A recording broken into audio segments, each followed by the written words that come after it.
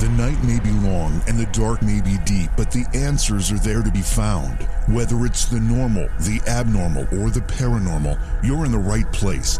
Let's go beyond reality. Welcome to the show. Great to have everybody with us tonight as we kick off a Tuesday night program. We'll be talking about dreams tonight with Craig Sim Webb. He's an author, an artist, and a researcher. We'll be talking about lucid and applied dreaming, precognitive and telepathic dreams. He'll also be talking about his new book, which is a very, very fascinating book. It's called The Dreams Behind the Music. Did you know, and you probably did, you probably have an artist that you follow or like, and when I say artist, I mean musical artist, who talked about a song, a hit song maybe, coming to them in a dream. I know it happened to Paul McCartney. I know it happened to others. And those stories are quite fascinating. Why do these inspirations come to us while we're sleeping? And then somebody will wake up in the middle of the night and have to write it down because if, as many of us understand, that if you don't make notes of your dreams as quickly as you can, you're likely to forget them. That's another phenomenon that's very curious about dreams. But anyway, we're going to be talking about musical artists and the songs that they have written and recorded and been successful with that have been inspired by dreams. It's going to be a really interesting conversation because we've talked about dreams before. We've talked about music before, but now we get to bring the two together. That's kind of cool, especially when we're talking about pop music. Another thing I want to mention, I got this book. We get a lot of stuff here. Slick is always putting stuff in front of me to say, hey, you want to get this guest on?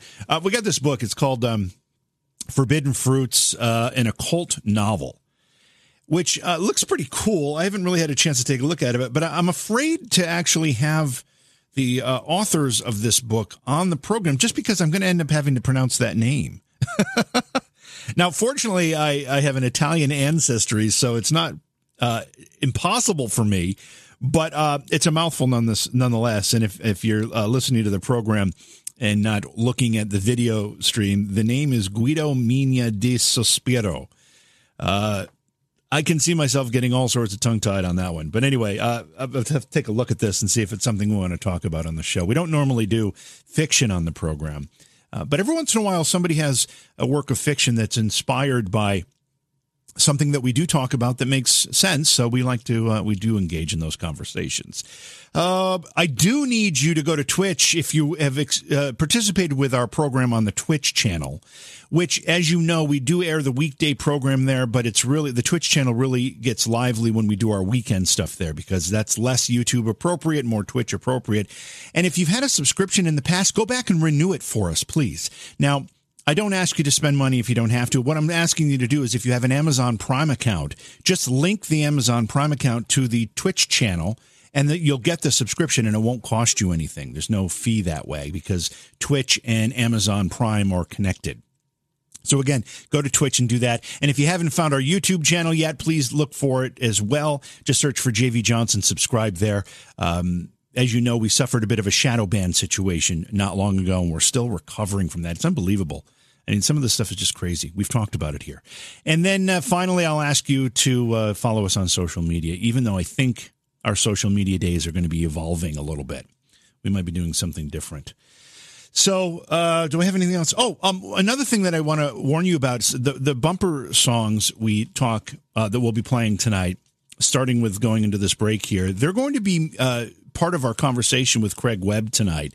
I believe, and he'll explain it to us when he comes on, but I believe these pieces of music were inspired by dreams. And I think of his. I don't have a complete clarification of that. But we're going to use these songs as they're brief, they're little clips. We're going to use them as bumpers and in and out of the breaks. And then we'll have Craig talk about them when he's on, which we'll get to right away here. We'll go to break and we'll bring him on. Again, our guest tonight, Craig Sim Webb. He is an author, an artist, and a researcher. And tonight we'll be talking about lucid and applied dreaming, precognitive, and telepathic dreams. Please support the program. Go to patreon.com/Johaw. That's JOHAW. Many of us have those stubborn pounds that seem impossible to lose, no matter how good we eat or how hard we work out. My solution is PlushCare. PlushCare is a leading telehealth provider with doctors who are there for you day and night to partner with you in your weight loss journey. They can prescribe FDA-approved weight loss medications like Wegovy and Zepbound for those who qualify. Plus, they accept most insurance plans. To get started, visit plushcare.com/weightloss. That's plushcare.com/weightloss.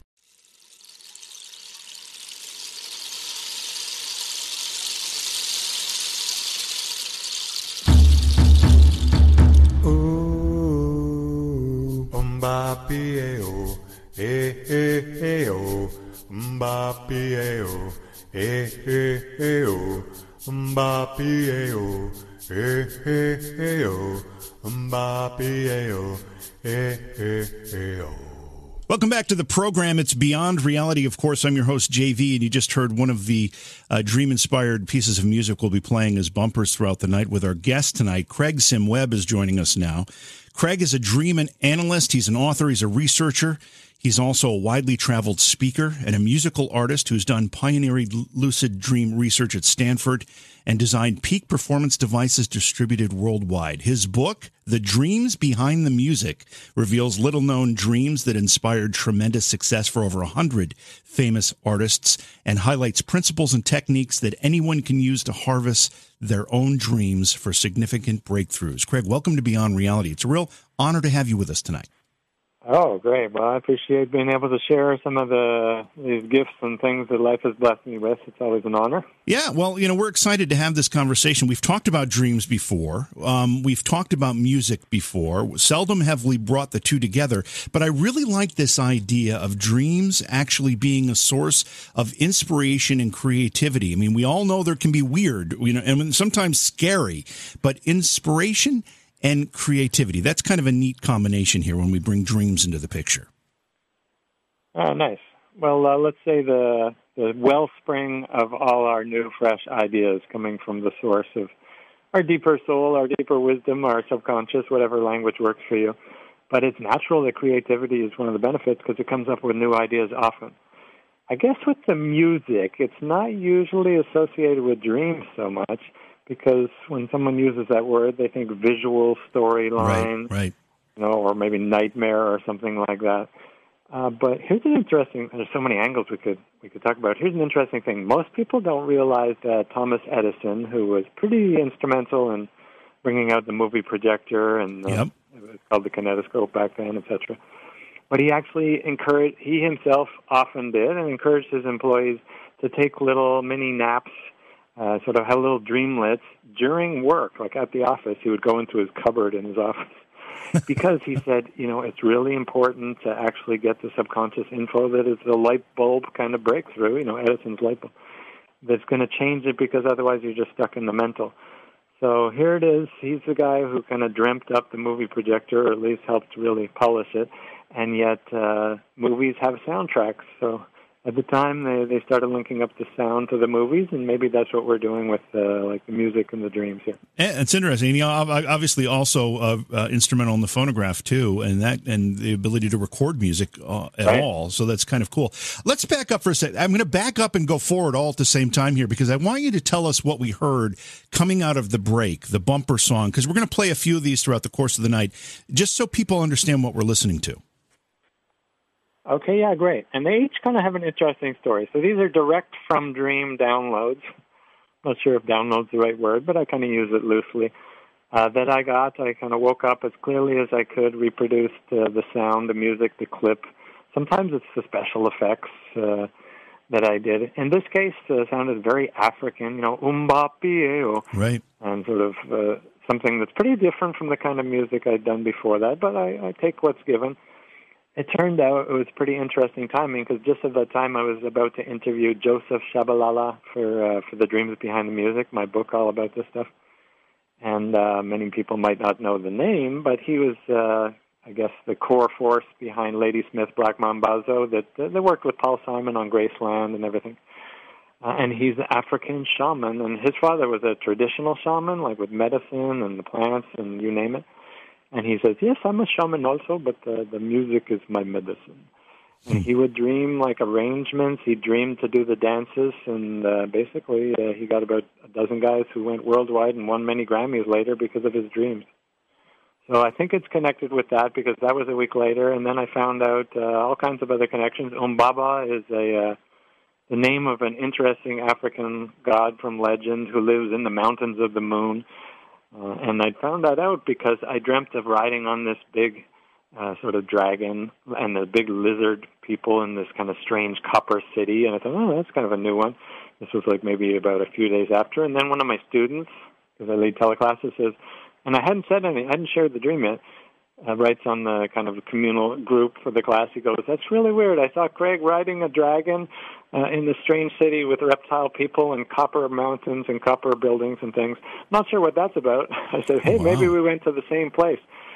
So the Mountains of the Moon, it turns out, is a place with reptilian people and copper statues where Umbaba lives, right out of my song there. So it's pretty kind amazing. Of a strange weaving of hints. Yeah, help us understand the process here. So you have a dream, you hear these melodies or words or whatever it happens to be in your dream, and you wake up and you just have to find it on a keyboard or whatever it is and get it down before you forget it. Is that how it works? Yeah, definitely. And it's pretty close to that. I would say this is actual research, that the sound, the music lasts somewhat longer than the normal visuals in the dream, at least for most of the people I've interviewed and worked with. So it's interesting how, we sometimes call it a little brain worm when a song gets stuck in your mind from somebody sang it at breakfast or whatever. That seems to last a little longer, so for me it's pretty clear. It's actually changed in the last year because I've really started doing it intensely. A little shout-out to the Canada Council for the Arts because I got a grant to do dream-inspired music. Oh, nice. You heard there. And I've started shifting. I'm not quite sure how, we have to use English words here and sort of human words, but in those words, I would say I've shifted from hearing it and recording, usually with a voice recorder first and then maybe on a keyboard, to now I just kind of know the music. I know that's a weird use of that word, but I don't necessarily hear it in the way that I would hear us talking. I just kind of know it, and then I can sing it or write it. It's a kind of new sensory input on the inside. I'm not quite sure what it is. Now, at the risk of people kind of looking at me or thinking about me a little askew, I'm not a Me Too kind of guy, but I have to admit something. I actually am a musician. I've written a lot of music, recorded a lot of my own music. Nothing that's commercial, but just stuff for my own personal satisfaction. And I actually have had songs come to me in dreams. This is not an unusual occurrence. No, it's super common, and I'm glad that you brought it up. By the way, sometimes those nuggets are just really kind of for our lives. Mm-hmm. Intuition and music are very closely tied together.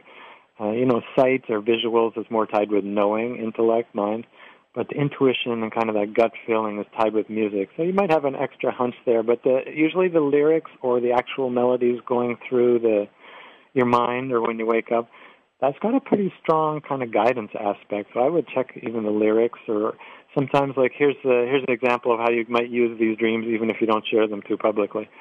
The shamans, the Tuvan shamans, sort of around Russia and some of the areas, Mongolia and stuff, they would actually dream a little melody. Not every one of them, but this is more common there. And when their client, their patient, their, I guess on older days, tribe member comes to them for help that day, they'll just have them sing the song. They'll sing it for them, and they'll have them sing that song all day as their therapy, as their transformation. And these amazing things will happen. So who knows exactly what's in the melody, but it's got some inner math or inner feelings that kind of transmit between people. So the rock and roll shamans of the West, maybe over 100 of them, I wrote up in my book, but they kind of do the same thing, channel inside info and bring it out to the public. Paul McCartney, Sting, and some of the other rock and roll shamans of the West here. Yeah, are they self-proclaimed shaman? I've never heard Paul McCartney say he was a shaman, or is that something? Is that a title you've given? No, I'm using that a little loosely. I was just Sting curious. I would just say, Sting says that, first off, he says any artist who doesn't use dreams as part of their creative process is ignoring half their potential. Wow, that's but powerful. He says that's pretty big. That's pretty big. And he calls it the shamanic art of songwriting.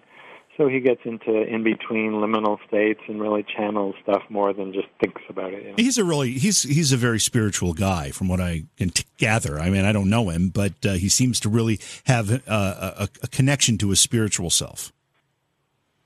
So we are spirits in a material world. That's right. Yeah. Great song, by the way. Yeah, and synchronicity and the whole album and everything. Yeah, he's pretty connected, but he keeps the language pop, mass culture. He's pretty sharp. Yeah. Let's look at you a little bit here. What came first and why? Your interest in dreams or your interest in music? Probably together. I can't really answer since I've been dreaming all my life, and I've loved music and sang and hummed all the time as a little kid. That's fair. I'm not sure they're so separate, just like the soundtrack on a movie wouldn't be separate. It's just that we might not tune into it. I'll just add for anybody out there, because you mentioned You Dream These, it's actually surprisingly available. 8 out of 9 students on, I think the first week that I invited them to try this, or 6 out of 7, sorry. 6 out of 7 students on the first week I just tried, hey, let's see if you can dream music. Ever dreamt music? No. And I think one of them said a few years ago, but certainly not regularly. Most of them never. They all had it on the first couple nights, except for one who had it a week later. So 7 out of 7. From a researcher point of view, that's a ridiculous number, 100%. Granted, these are people who study dreams and interest in dreams, but other people who've tried seem to be just almost there for the asking. So It is very available. So for me, I just kind of tuned into both together. I like the music. I like the dreams. I was open that it was possible. But then I started getting interested in, what's the effect when I take this, because I was applying other dreams in my life, which is about some different applications. But I thought, what's the effect when I take this inside sound, inside music, sometimes like special effects. I've had these very strange reverb dreams we can talk about. But it's not just sounds, it's actually like a special effect. What's the effect in the world when I bring it out there? Because some of these artists, let's say McCartney, the Beatles' 2 biggest hits, came from dreams pretty directly. So it seems to have a mass appeal, or maybe it serves the masses or many people in a special way, or maybe serves 1 or 2 people very deeply. So I thought there could be some alchemy in there, and that's one of the reasons I got more interested. As a dream analyst, though, that takes real focus to decide that you're really going to take a look at it at that level, and then ultimately writing about it. So you took a professional interest in it a bit at some point. How did that happen? Exploring it personally. I've been a musical artist for, I think since about age 21 in a pretty strong way, since I picked up my guitar. But, I don't know, maybe the music just coming by itself gave a nudge. Let me try to think. That's a good question. What really got me to focus professionally?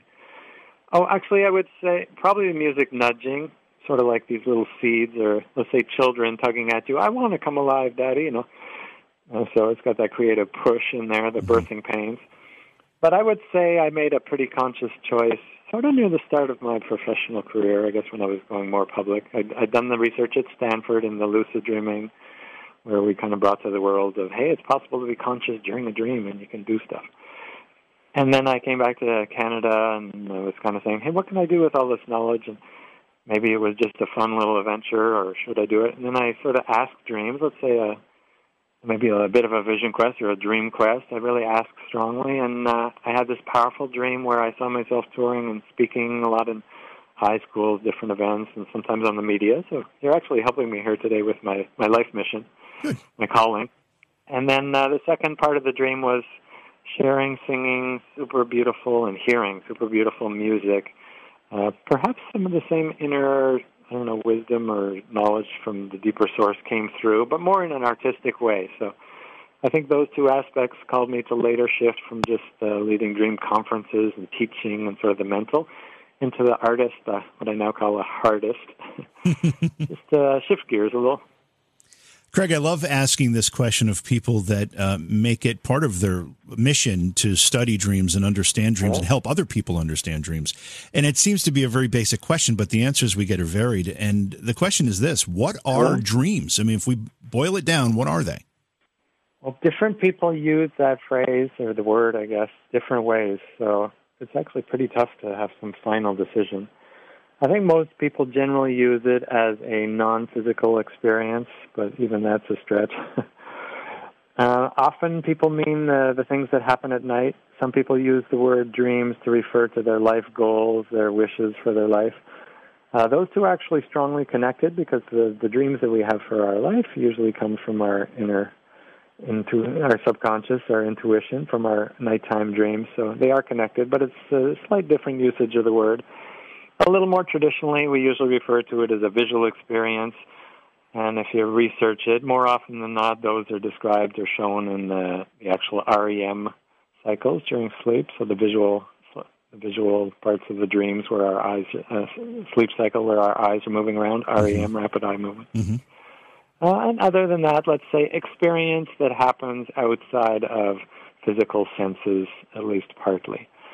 And then if that's at night, we wake up, we would call it as a dream. Some people have daydreams. Some people have déjà vus, various variations on what they might call a dream. So, sorry to be a little bit too open on you, or maybe open up more can of worms than it closes, but at least gives a little picture. Yeah, well, it wasn't unexpected. It's a very, very difficult term to nail down, and as you said, so many people view it differently. What is the connection between, the physiological dreaming, the thing that we do when we are in rapid eye movement during sleep each night, or during whenever we happen to be sleeping? What is it that connects that with the popular and what seems to be a cultural reference to dreams as being goals and aspirations and things we shoot for? We know that dreams themselves, the things that we see in our mind while we're sleeping, aren't always comfortable. They aren't always inspirational, and sometimes they're downright scary. Right. What's that connection? Well, 50% of our listeners within the last month has had a nightmare. At least statistics show that. Mm-hmm. And a smaller portion of people have a few a week, and really upsetting ones. They might call it more than a nightmare, So these require some empathy, some listening, some space for people who have some challenges and experiences. I just want to offer that out there a little bit first, so I don't just talk intellectually. But I would say the link, if I was going to make it, I often speak about this, is that dreams are kind of freer from time. Sounds like a weird answer. But if you think about it, that at night we have our physical senses turned off, mostly, our eyes are closed, we're not moving, our touch sense is kind of closed. Usually we're not eating anything, so that's taste and the mouth off. So we're freer from physical senses, means we have more flexibility in time. And in our dreams for our life, there's something in the future, usually sort of a calling, a vision, something we really have a longing for, our dreams that we hold, our wishes. And they're really strongly linked, especially if we have like a Native American or native from different indigenous cultures might go on a vision quest or a dream quest, or I made up a new word here. The Celts of, the northern UK, they will go on a song quest. They knew right away that the interesting stuff was in the music, so they said, okay, the dreams are cool, but let's go on a song quest and get your true tone and your true melody for the rest of your life. But when we get that inside info, or maybe a vision, for me, I shared before that I had this dream where I saw myself teaching around the world, speaking on the media, and later sharing more music. It's kind of like a website on the inner net, sort of like the internet, but inside us in dreams. And we click on it, we look at it, that's kind of cool, but it's not, we haven't ordered it yet. We haven't put in the time and commitment to bring that true in life. And if we do, we get a really rich feeling. Our calling, or maybe our mission, our legacy comes true, and we live it as our profession, maybe our hobby. And I think that's the link. It's something that we could bring true. Most dreams offer that. And let's say we have an idea for a song, simple as that. Paul McCartney dreams up, scrambled eggs, oh my baby, how I love your legs. Those were the original lyrics for Yesterday, and he said, I came out of bed with that, and I searched on the piano for the chords, and one thing led to another, and we got this number one hit, but it was so different, all the Beatles didn't want to do it. They said, Paul, that's weird, that's sentimental, that's not us, that's not baby want to drive my car kind of stuff, so you just do it, and if it works, then it can be a Beatles song. So dreams have the alchemical sort of power, and in this case, it transformed their sound a little bit. But he more or less just acted on a little dream of the night, and it became a dream and a calling and maybe a shift in the sound for Beatles, because after that they added orchestra and had a lot more ballads and things. So I think the link is across time. We'll see that one is sort of a seed or a link or a little product sample for something that you could live out in 3D over time. It's interesting. As a Beatles fan, there is a cut on one of the anthology collections of a live performance of Yesterday, and I think it was the first time they performed it live. And I think it was George Harrison doing the introduction for Paul McCartney. He says, we're going to try something that we've never tried before. For Paul McCartney, this is your chance to be a star, or something like that. And Paul does the song solo. So you can see there's that hint of what you said. The Beatles were a little unsure about making that a Beatles song, but they did. And obviously the rest is history. It was a very successful song, and I think it's one of the most covered songs of all time, isn't it? Yeah, the most covered, over 2,000 cover versions, which Wow. means that's kind of what got me into it. It's got some pretty interesting alchemy. Don't forget, it's a little bit the intention of the musician, but the Beatles were originally inspired by Elvis, and they wanted it to be the next big hit and thing. So operating in the background is kind of a mental, maybe emotional, and maybe even soul-calling, deep subconscious software for Paul. I'd love to get the biggest hit out there and go huge with it. And so he channels and tunes into the next big hit. And Let It Be, another huge Beatle hit came the exact same way. Yeah. Let It Be. And doesn't he sing? Mother Mary speaking words of wisdom was Mother Mary saying, "Hey, Paul, let it be." Yeah, I mean, Beatles are having a tough time now. Just take it easy. The line is, "Mother Mary comes to me." Is he saying that she came to him in the dream? Exactly. Yeah. And Mother Mary isn't necessarily the Virgin, although creatively, artistically, you can certainly interpret what you want. It's his Mother Mary who died 7 years before. Right, that's right. As we talk about this stuff and as we kind of get into the weeds a little bit here, we have to make sure we understand another part of dreaming, and it's when we add this word lucid to the conversation. What's lucid dreaming? Yeah, well, I make the joke that it helps when you keep a loose id. If you're not too identified with any self and you have a little more presence, your id, your ego is not so much in there, and you kind of have a freer witness awareness, you can start to recognize that you're dreaming while dreaming. That's kind of the official definition. And it's not really an on or off thing. There's like beginning lucidity, often flying dreams, or skating or sledding or sliding or that kind of thing where there's no friction with the earth. That's a pretty good hint that we're moving up the needle. The needle's starting to rev on the RPM needle of lucidity, and then we start to recognize that it's officially a dream, but we forget what we wanted to do, or we get lost in the dream again. And then more and more lucid, like really becoming very present with our waking mind in the dream. We can do very cool experiments, get songs, get creative insight, get answers to questions, lots of really good benefits. In fact, all the benefits that dreams can offer, like practical waking benefits, I'd say 90-95% are amplified really well in lucid dreams. So there's something worth going after there. Do creation-inspiring dreams either require you to be lucid dreaming, or are they more common during lucid dreaming episodes? I wouldn't say no. They're sort of mutually non-exclusive. You could have either. You could have both. Perhaps you have. Depends on the dreamer. You have a little more chance if that's your intention. Let's say you're an artist and you're. I'm just trying to remember his name right now. I can't get it. But he did Bang the Drum all day. Yeah, Todd Rundgren. Todd Rundgren. Yep. A little less known these days, but he'll pretty often have lucid dreams where he goes in and works in the music studio and actually gets the song consciously. So if you're intending it and going in there and in your dreams you ask or you go in the studio, it's quite likely you'll get a creation, or there's artists who do that. They look on the wall of their dream for their next inspiration. But otherwise, you could have lucidity or you could have super powerful creative inspiration. You could have neither and still have amazing dreams that you can act on in your life. But I don't think they're tied together necessarily.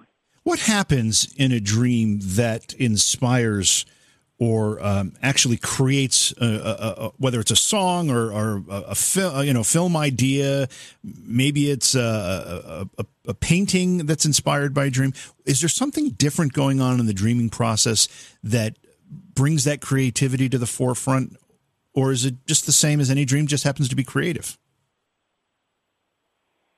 Yeah, well, I suppose it depends on who gets the dream and what they do with it. Most people will dream about things that they can act on. Example, if I'm a Paul McCartney, I'll probably get song inspiration. Right. If I'm a James Cameron, the director, pretty well-known director here, Titanic and others, yep, I'm probably going to get ideas from movies. I actually met and interviewed James by following my own dreams. Oh, wow.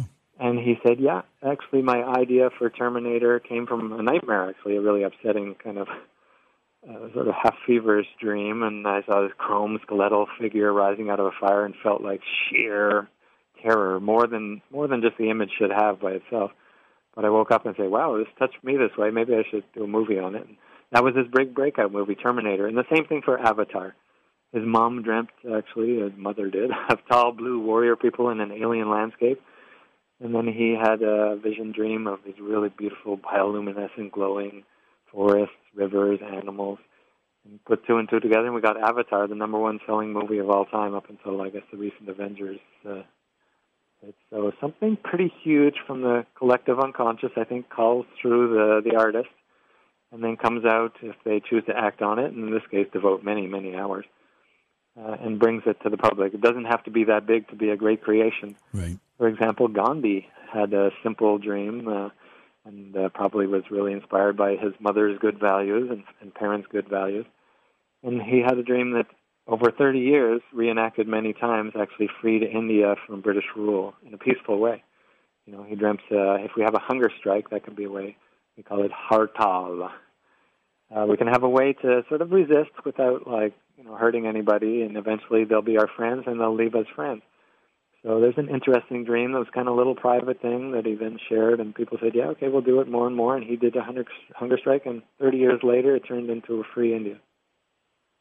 We are intentionally avoiding talking about this next topic because just we've talked about it and we're all trying to escape it a little bit. But I do have to ask.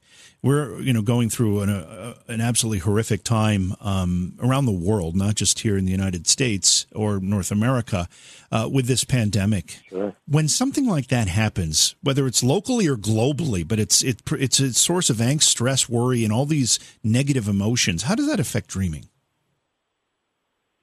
Well, I would say it's not necessarily negative emotions for everybody. There's different reactions and, I guess, interpretations and things that people choose. Obviously, there's a lot of needs unmet, and some people are very challenged. I don't want to not have empathy at all, and some families are in very tough situations, losing loved ones, and many other tough scenarios. So a big shout-out and a lot of appreciation for tough scenarios. But if we go a little bit more into the symbolism, I call this lucid living. Sort of made up this phrase to describe a way of looking at life a little differently, symbolically, let's say. What's the same thing? This might be one of the reasons why the pandemic, or let's say our great challenging teacher of these little microbes, coronavirus, why it might have come to the world. What's the symbolism of the waking event? Well, it's something we can't see. It comes out when we talk or breathe or maybe sing. But we don't really know that it came out, and we're not sure if we have it, and we're not sure what it could affect people. Sometimes we're asymptomatic. We have no idea that it even came out, and later we might find out in weeks or months.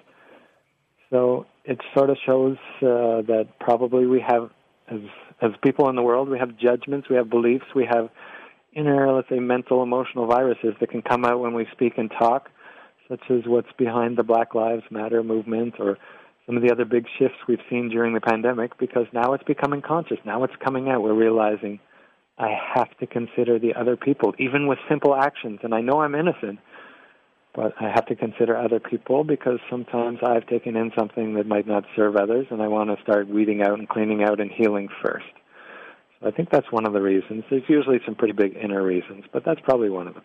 One of the things people struggle with is their dreams are fleeting. When they wake up, they forget them. I know personally it happens to me. I wake up, and if I don't make some real effort to try to remember my dream, regardless of how significant that dream is, I'll forget it rather rapidly. Why does that happen, A? And B, what can people do to maybe capture that dream a little better?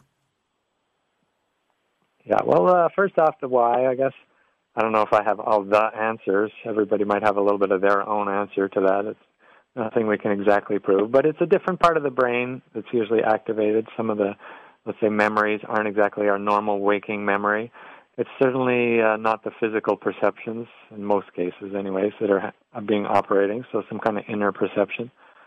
So it comes into a little bit different part of the brain, and then when we actively remember or try to reel it in, let's say, in the morning, that's sort of shifting from the cache memory on a computer into the hard drive or something, and we have it more solidly locked in. So that might be an analogy that helps a little bit. But let's just say it comes from through non-traditional channels, so we have to kind of translate a little bit into more waking language of memories and then words and then whatever actions we take on it. That's the why. And then how. We could base a little bit of our how on the why. It's coming through non-physical sensory channels. Obviously, the experience is while we're sleeping with most of our senses mostly turned off.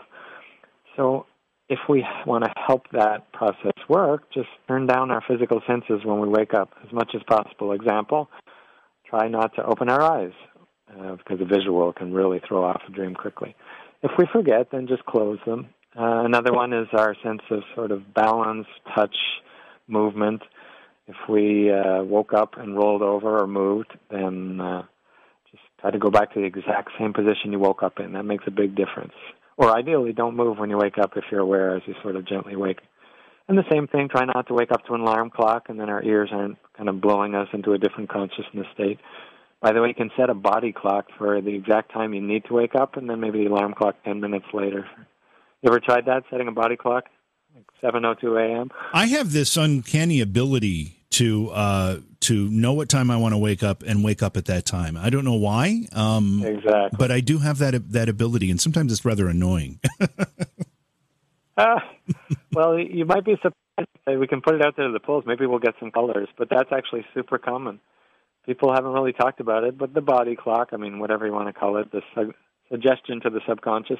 I mean, try it if you want to. Don't take my word for it. Try it at 7:02 a.m. I want to wake up. You'll see it's like 7:02 a.m. and then you have 5 or 10 minutes to reel in your dreams before you have to get up and go to work or whatever. So that's one way you can help a little bit. And then there's other tips. Some of them are in the book there, and some of them I teach in classes. Some are longer, but mostly, and this is unobvious, and I'm glad to give it out because I love when people connect with their dreams and act on them especially.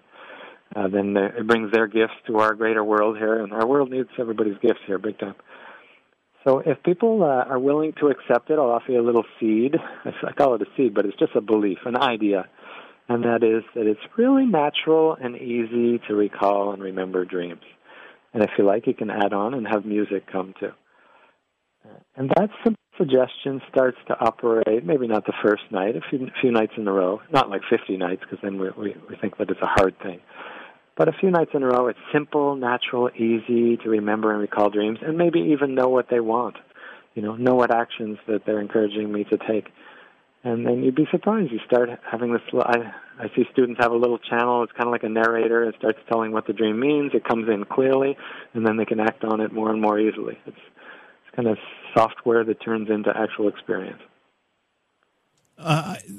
The idea of being creative during the dreaming process, your mind just taking over and actually creating something that you didn't set out to create necessarily, is pretty amazing. Through your work and your research into this, Craig, have you discovered any techniques that people can use to actually maybe increase the chances of something like that happening, maybe inspire before the dream so that the dream takes over and creates? Yeah, that's a good one. I think most people will agree, or maybe you've had this too there, JB, that if you're working on some problem late at night, you don't even have to do anything too advanced. You just sleep on it and you get... Yeah. Sometimes you recognize you had the dream, but usually you get the answer or clarity in the morning, right? Or the next day sometimes. Right. So that's pretty much the same process. That would, in kind of the categories, and they overlap, and they're not exactly all perfect, sort of like the colors of the rainbow. But you would say that's more in the problem-solving category. We were really focused on something. But let's say we're listening to our favorite artist, if it's music, or you're watching a movie by somebody you really love and you're a screenwriter, or you're a painter and you start looking at some of your favorite paintings, or even if you just start to review some of your own previous art that you really love, whatever type of art, dance, who knows, start dancing a little bit in the evening hours. Most likely your subconscious takes the cue and says, oh, you want some more of that? You like that? Does it bring joy? Okay, we can do that.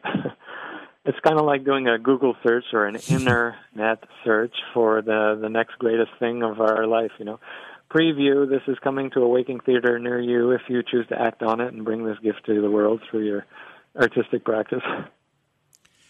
Your book, The Dreams Behind the Music. What was the inspiration to write that? And if you tell me it came to you in a dream, I don't know if I'm going to laugh or cry.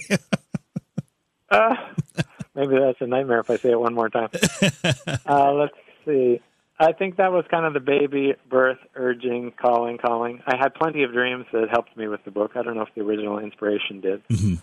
I think just having so many musical dreams more and more and starting to gather a few stories and meeting artists who dreamt like that and so many more now that I'm including in some new editions, that I just said, wow, this is a story that hadn't been told. And then I kind of locked in with maybe this is unobvious, and I don't really say this. I don't think I've shared this publicly before, but I started to realize, I love getting empowering messages, inspirational stuff, maybe entertaining stories out to people. Who would be the best people to do this? Well, the singers, the storytellers of old, in older indigenous traditions, but in our case, the singers or maybe the talk show host, but somebody who has a public voice. So that's a perfect marriage, because if we can talk about dreams and music, we'll get the singers all inspired by their dreams, and maybe we'll empower other people to get connected with their muse, their intuition, their music. And I think that was in the mix there a little bit too. Talk a little bit about some of the stories that you share. Some of the artists, we mentioned Paul McCartney already, but talk about some of these that really connected with you and that you found to be especially interesting. Wow, thanks. Well, some of the artist stories that go big and that are like on the cover aren't the ones that I'm most connected with, but I realize they're pretty big. I'll start with one that's pretty big, and then I'll go to maybe my most interesting. Okay. I really liked Bono's story, the U2 lead singer. I think most people are aware of. Wears the glasses that help with his eyes there. Yep. He actually dreams a lot of collaboration. He dreams music, I think, and some of their creative stuff, but he dreams collaborations. So one of the times he was actually, I guess, half awake, half dreaming, but let's say a liminal state where some inner perceptions were coming through, and he woke up with this song before a performance at Wembley Arena in UK. Mystery Girl, she's a mystery to me. Sort of started singing. He goes, that sounds pretty Orbisonic. Roy Orbison. Yeah. Mm-hmm. So forgive the bad pun there. And he said, I think that's on the album, because he had Blue Velvet playing a little bit in the background and before sleep, so we went and looked on the album. Blue Velvet, the soundtrack for Blue Velvet, the movie by David Lynch, who's also a big dreamer. And he saw there was an Orbison song, In Dreams, which actually was dream-inspired for Roy Orbison. That's a whole other story. But there was no Mystery Girl or anything like that. And he goes, with that Irish accent, maybe I've just dreamt it myself. So I just created a song here. So he started writing it out, and even at the practice with the guys, the stage sound check, he started singing it for them. He goes, hey, does this sound like Orbison, guys? And they said, yeah, that's a good one. You should work on it, then. But, they had their performance. It went great. And I would think he'd be tired after like a night. He was still so into that song that he just kept working on it in the dressing room after the show, I guess after the encore. And then there's this knock at the door, and the security guard says, Mr. Bono, and then you too, The Edge, and everybody, there's a certain Roy Orbison and his wife here to see you. And they almost like flipped their wig. And the guy said, you're pulling our leg, man, you're pulling our crank. He goes, guys, I don't know the man, I didn't know his line, I certainly had no idea he was at our show. So he comes in, and says, hey guys, really liked the concert, in his soft kind of way. Really liked it, not sure why. And then he says, the second thing out of his mouth, do you have a song for me? Wow. So intuitively or whatever, but Bono says, I suppose I do. And he ended up producing the song on Bono, and Bono ended up producing the song on Orbison's last album with The Edge. And just recently, that song actually was one of the key theme soundtracks for the movie Aquaman, when he meets the girl. Oh, wow. The mystery. And so it had this very interesting alchemy, not just a collaboration with the guy who the Beatles opened for, Roy Orbison, but Bono also dreamt a collaboration with Bob Dylan the same kind of way. So pretty magical dreamer of collaboration. So that's a pop story that's kind of got a neat element. Do you like that one? Yeah, I love that. But before we go to the next one, I actually want to ask you about premonition dreams, because it sounds like that dream that Bono had was not only a creative dream and an inspirational dream, but it had a bit of premonition attached to it, too. Yeah. And in sort of normal waking language, we use these different words. Let's say I'm giving an analogy example here. We use blue, green, red, but they're all light, right? Yeah. Different angles, right. Or different split-ups of some of the same waves with slightly different frequency, maybe. So I would like to put forth that premonition, clairvoyance, and telepathy are actually different variations or different angles, perspectives on the same inner perception. So, yeah, that's what he was using somehow on the inner levels. If you want, we can get into how those things are tied together, but it's mostly we have to get free of time, because just think about it, clairvoyance later on as something you find out, oh, at a distance I was able to remote view this and this. Or in this case, maybe I telepathically tuned in to Roy Orbison was around, and his daughter asked him, hey, you want to come to this concert? And he said yes, and so and so. Or maybe he just had a premonition that there'll be a really bright future working with one of your superheroes. If you dream a tune the day before the guy comes to your dressing room, even though you don't know he will. Or some other variation, who knows? I'm just giving you my take. Right. Let's get into, maybe we'll talk about premonitions after you tell us another story here. You said the U2 one obviously is a group, an artist that most people are familiar with. But you said your maybe favorite, or the ones that you're more interested in, are a little more obscure? Well, one of them's super obscure. I'll start with one that's because it's got such a huge lesson in it. And so I kind of highlighted it, actually included it in the front of the book there. And people want to check it out at dreamsbehindthemusic.com so they can get it directly. But it was Hector Berlioz. And not too many people even know he was a classical composer. Sure. Yeah, Berlioz. Yeah. Oh, you know him? Oh, of course I great. do, yeah. Mm-hmm. Yes. I actually was a music theory major in college, too, so... Okay, wow. So you probably liked all the classical chapter, all the Germans and the Europeans there.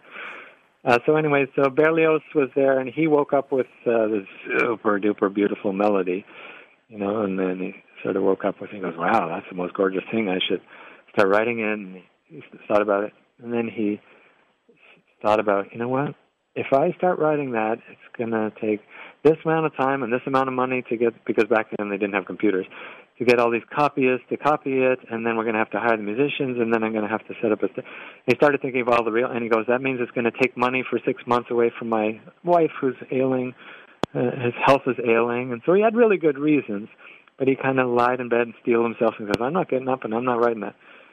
And the next day, the same super beautiful sound came, and it just so moved him. He was crying. It was like super gorgeous. Wow. And then he remembered so much work, and he just stayed. And it never came again. But in his memoirs, I guess near his deathbed, he said, well, this super beautiful thing came, and I never acted on it. And it turns out the next 7 years, he got a lot more public and made a bit more of a hit. But imagine he would be like a household Mozart kind of name, perhaps, if he really brought through the big one. So that's a little bit of a message there. Let's not... let God play through if he wants to bring, or she wants to bring through some magic, or if our subconscious has a real big winner that the collective unconscious is calling for, like the James Cameron dream of Avatar. Maybe it's in our interest to bring it through, not just our financial or success interest, but in our interest of really serving, inspiring, entertaining a lot of people. So I really like that one. This one is called Zen Trumpet.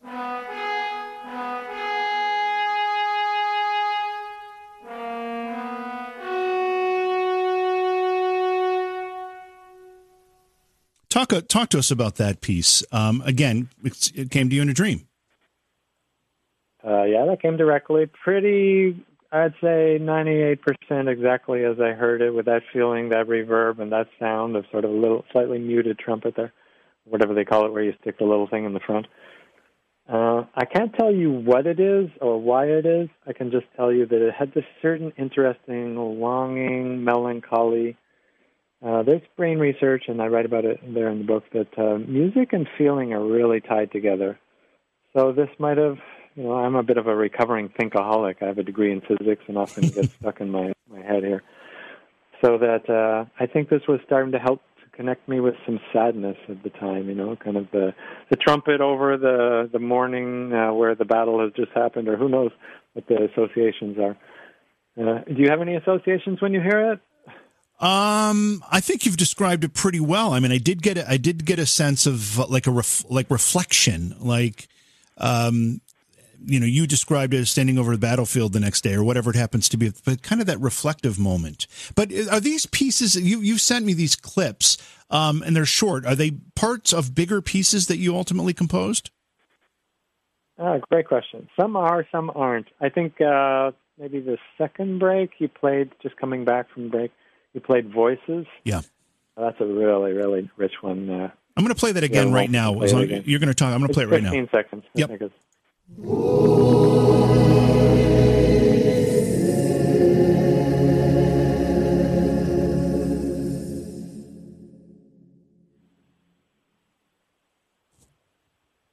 Wow. It's still gives me shivers. Yeah, it's beautiful, and it's what it's 10, like the 10 choral, seconds long. I don't know, angel choir or whatever. Right. Yeah, I don't want to add too many words to it. I can just tell you that technically, as a sound engineer producer here, that it's 38 versions of me singing in different, I guess, registers. Wow. I sort of just overdubbed or laid over top.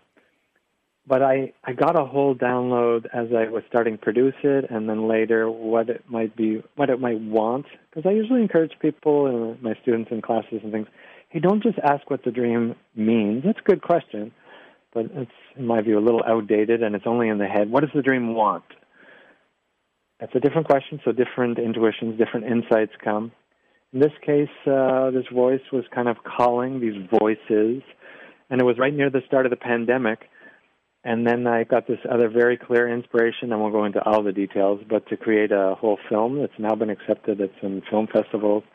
And that was one of the key clips, which I think is starting to bring together some of the different voices out there in the culture across the different rainbow colors. I mean, there's all these connections across. Let's respect different cultures, different ways of thinking, different ways of handling the pandemic, different voices in Black Lives Matter, different Me Too voices, male, female. Let's kind of get all the colors of the emotional spectrum and have all the voices sing, because the choir that we can all create together is so much richer. And who knows what other associations, but it's all packed into like this little 15-second soundbite that I just said, you know what, you don't have to understand or explain it, just play it.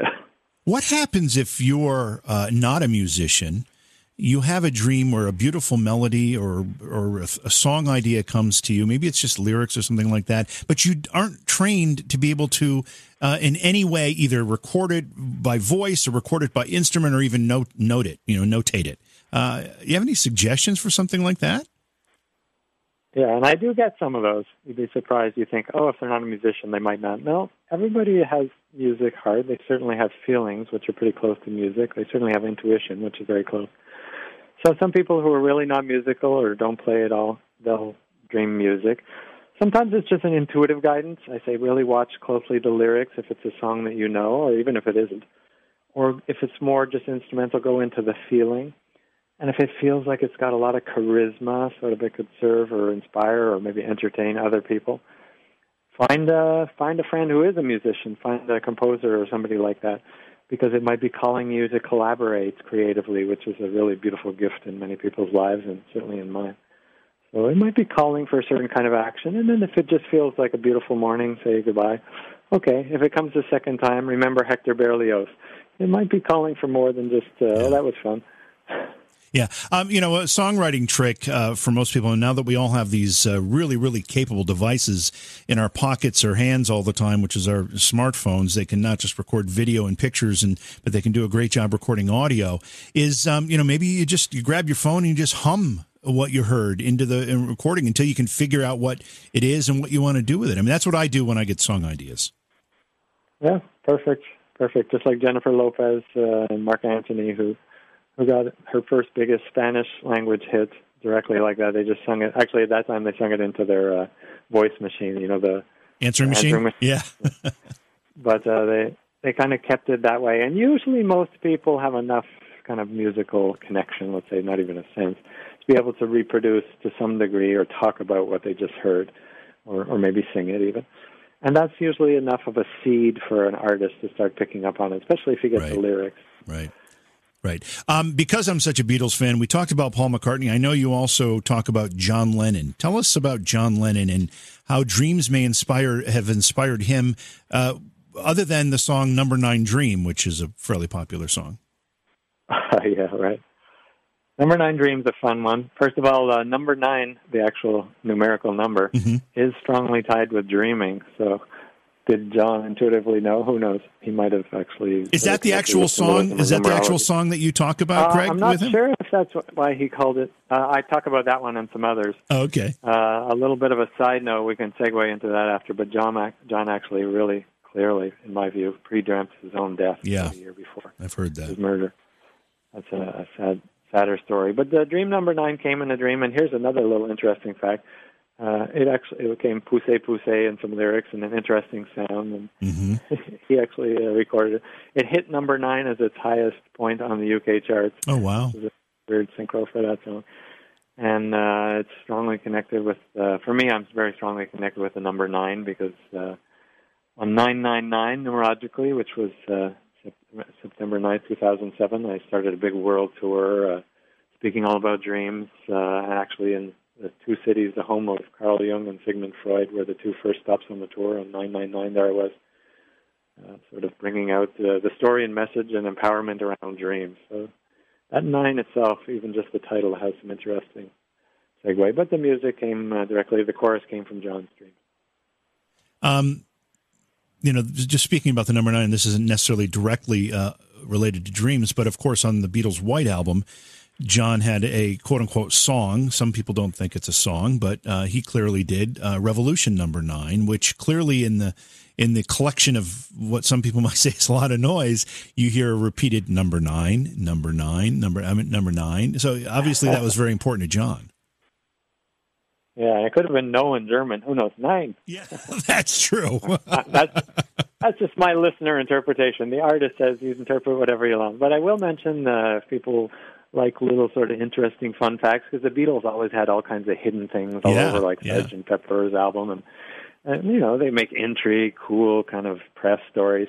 If you check on Amazon, the date for my book is actually September 9th, 2016, which was exactly 9 years after, or I think it was 9 years after the September 7th, 2016. 11 years. Yeah, 9 years after. Yeah. And these things only happen every 9 years. So my book was published on 999 also, numerologically. Wow. Talk a little bit more about premonitions and dreams or precognitive dreams. Are they common? Do people have those often? Because I hear a lot of claims that it happens. I'm not so sure I've ever had one. Premonitions. Well, I would say any creative dream is a premonition. Okay. Here's a potential future. Here's a song you could create. Here's an artwork. It'll feel good if you create this, usually. Sometimes it's healing, like Cameron's nightmare that inspired Terminator. You just got to get these feelings outside of you, and they will speak to a lot of people to face their terrors and fears. But it's something like calling us to a future. So I would say, in a way, it's a premonition. There's a story of Charlie Wilson there in the book, pretty well-known sort of jazz blues, I think, artist. And he had, his wife, actually, Mahin, had a dream very clear, and it shows the link there. She said, if you write this song and if you create these lyrics, I guess them together, because she dreamt it. But Charlie, if you write this and we produce it, it'll actually get a Grammy nomination, not even a win. It was a very specific, and what's the chance of them just knowing that exact thing right then? But they did it, and that's exactly what happened. So I would say that was a premonition, but yes, it was also a super creative dream. But to answer your first part of your question, on research and interviews and research I've studied and also done, actually 1 out of 3 people will say they've accurately dreamt something that came true later in their life. And if you probe a little bit, 2 out of 3 people will say it, and then they come up. Depends on their belief system and a little bit of memory, because they usually toss it out. And then if I do a little more stringent, well, let's say, quote-unquote scientific, maybe a little pseudo-scientific, but if we say a dream had to be told or written down or shown to someone before the event, and it had to be a pretty darn rare event, John Lennon dreaming his murder, and he shared it with a bunch of people, etc., or another really sad one, Leonard Skinner, actually backup singer, exactly dreamt of their plane crash and how it would happen and everything. And she didn't go on the plane, and others did. And so that was, but so these things can be really important, and usually the link is when it's a strongly important emotional event to us, or maybe to many people, we'll tune into it ahead. So if it's very specific, 1 out of 12 people has actually had fairly verifiable precognitive dreams. 1 out of 12. It's just that we're not talking about it too often. I just want to make sure I understand this. So when you take this in the most scientific approach possible, where people have to actually have recorded in some fashion, whether it's wrote it down or told the story to somebody, and then it happened, and it had to be somewhat of a rare event or an unpredictable event, that's the 1 out of 12. Yeah, right. That's not impressive. Like the dog came home. Well, probably the dog was going to come home. Exactly, right. Right. Yeah. We're going to run out of time here quickly. I want to remind people that the website is The Dreams Behind the Music, or not The Dreams, it's dreamsbehindthemusic.com. Where can people get the book, Craig? Well, they can go directly to that website, and they can read about it if they want to check it out a little more. They can just hop right on Amazon.com. And then if people like some of what you heard tonight, certainly check out Beyond Reality more here, because JV and the team has an excellent show and lots of other amazing guests, I'm sure. But they could also check out some of my other work. I lead teleclasses, do private trainings, consult for films, even simple films sometimes on internet, YouTube. But I go into the archetypal symbolism that'll reach lots of viewers, listeners, audience. And then the teleclasses are a way to get deeper and really start some really powerful transformation on a fun team journey. So that's at applieddreaming.com with 2 Ds in the middle, applieddreaming.com. And if people want to go deeper, that's a fun way that I've actually had the really good fortune to do for well over a decade, and it's getting better and better, let's say. It's after midnight here on the East Coast. Many people after the program will be going to bed, and they might be thinking about this. Do you have any recommendations for people to help guide their dreams, maybe encourage a certain type of dream, or better understand their dreams when they wake up tomorrow? Any advice? The short answer or the long answer? You can give me the long answer. We've got a minute and a half. Oh, okay. I'll give both. Okay. First of all, be super clear on your ideals in life. What are your values? What's really important to you, that who you want to be and what you want to bring? Because all your dreams will act like kind of a DPS, I call it, like a GPS, but inside us, a dream positioning system. It's sort of like programming in the zip code to our GPS. It'll show us what turns to take and how to get there. Well, if we program our values and intentions like that for our best life, our dreams will naturally give us all kinds of insight and guidance, like it did for the Beatles or Bono or whoever.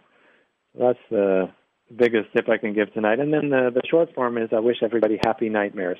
It probably requires you to go lucid. Happy nightmares. I like that advice.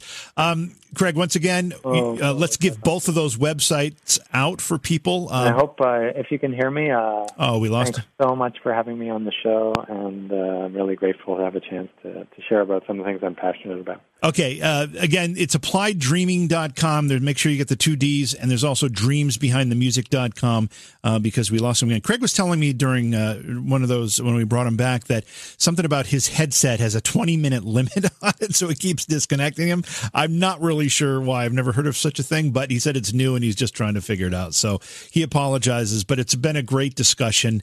Thank you, Craig. I don't know if you can hear me now, but thank you again. 2 websites for you to visit for Craig's work, applieddreaming.com and also dreamsbehindthemusic.com. That is, of course, the name and the title of the book that we're talking about tonight. Beyond Reality Paranormal is hosted by J.V. Johnson and produced by Orion Palmer and Slick Eddie Edwards. Like us on Facebook and subscribe to our YouTube channel. Please consider supporting the program either through your podcast platform, click on the link in the description, or on Patreon at Joha Productions. If you'd like to be a guest on Beyond Reality Paranormal, or you have a recommendation for a guest, contact our producer, Slick Eddie Edwards. Eddie is spelled with a Y at slickeddieedwards@gmail.com.